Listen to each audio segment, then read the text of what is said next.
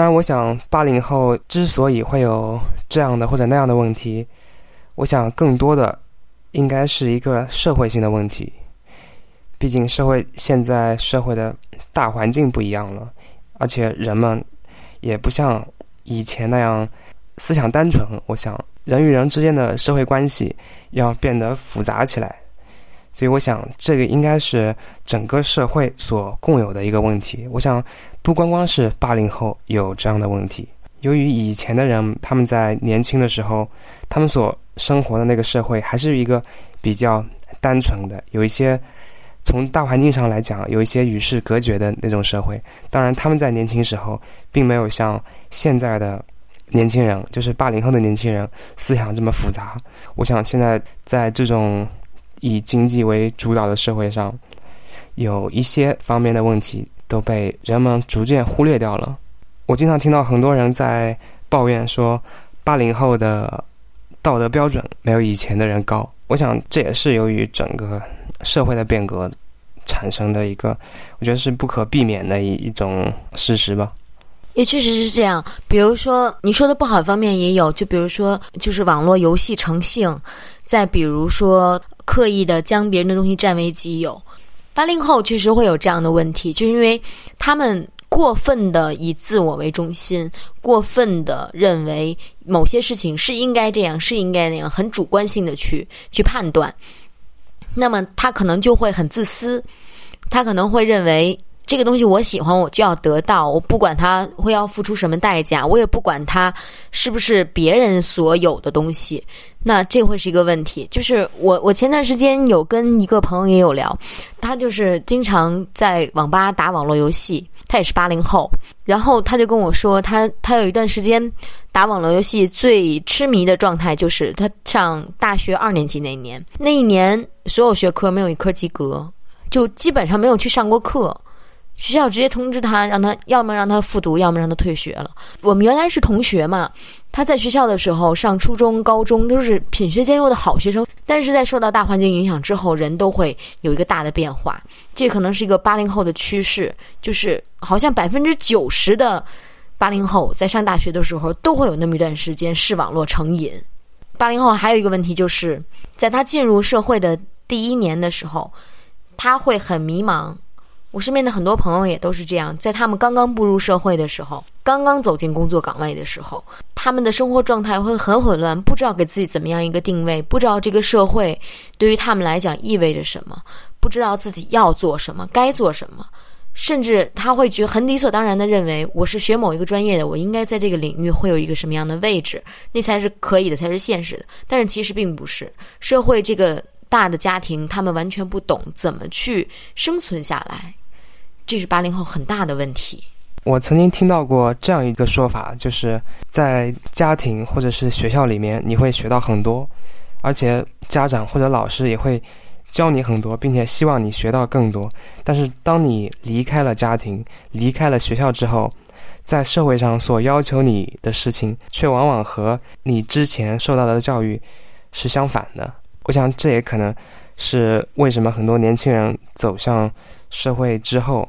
产生迷茫的一个原因吧。第二个方面，我觉得和老一代的人不一样，80年代出生的年轻人从小就被父母倾注了巨大的期望，因为中国当时开始实行了计划生育，这个孩子是父母唯一的孩子，所以我想或多或少父母都会比较宠爱这个孩子，因为他只有这么一个，所以也会对他有着比较大的期望。而老一代的人，他们当时所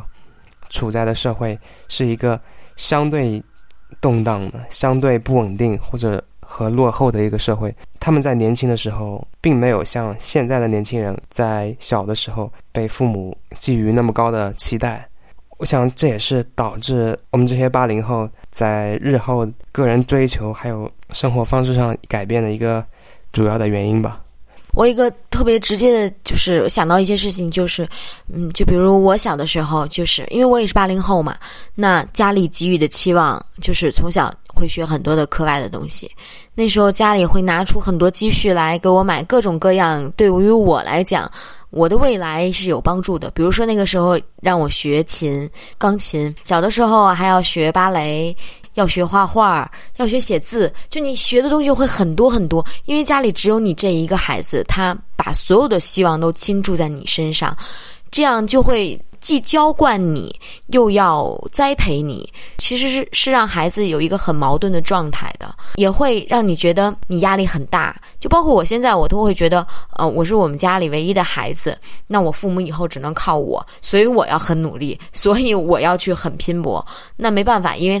等到他们老了的时候，只有我能够来供养他们，我既要忙工作，忙生活，忙家庭，我还要忙父母的一些养老的问题。那其实80后的孩子，他所有的弊病其实是跟他的进步有关系的。就比如说我前日子看到网络上有在说80后的一些财富精英，那就这么说，他们是身价过千万的财富精英，但是我相信他们会有自己的问题。比如说也许最简单的小事情他都不会做，也许让他缝个衣服扣子他干不了，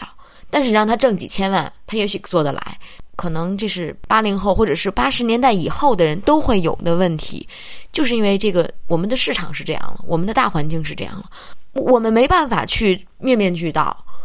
如果说让我每天在家里面洗衣服做饭，甚至是钉纽扣，甚至是刷鞋呀，擦屋子里面怎么样，那我可能就没有更多的时间去外面了嘛。我没有时间去跟朋友接触，没有时间去谈生意，没有时间去进步，没有时间去进修，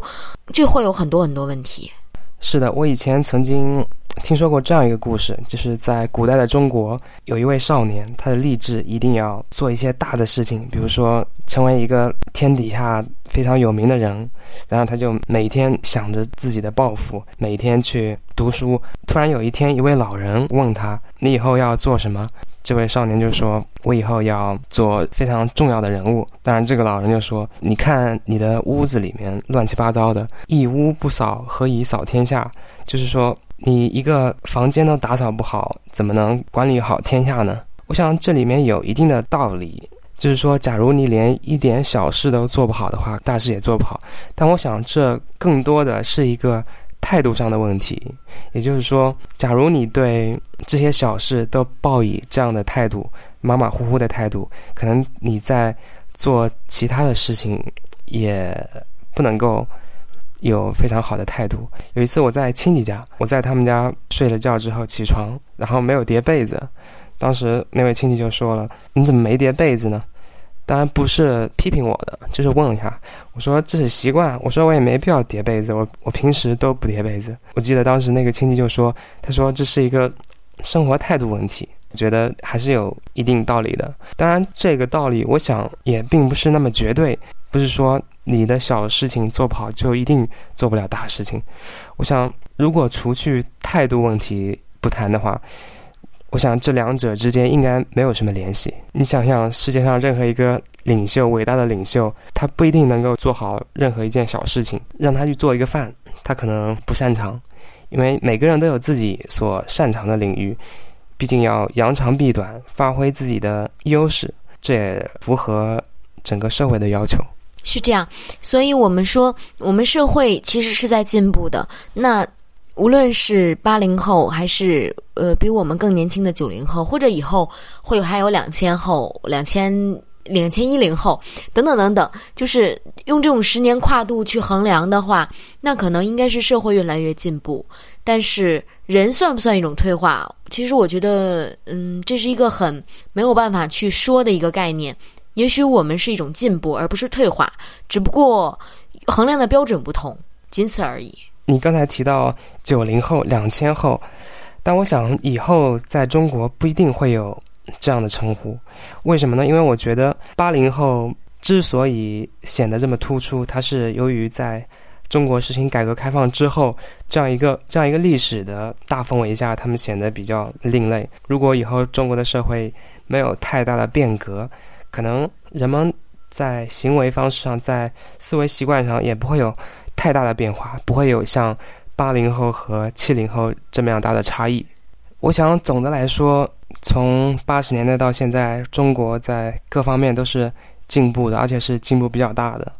我想人们对80后的失望可能来源于人们对他们的期望曾经是过于高了，也就是像人们经常说的那样，期望越高失望越大。因为我想任何一个社会的进步都是一种蹒跚式的进步，不是笔直的向前走的那样进步，因为只要有新的进步就会有新的问题。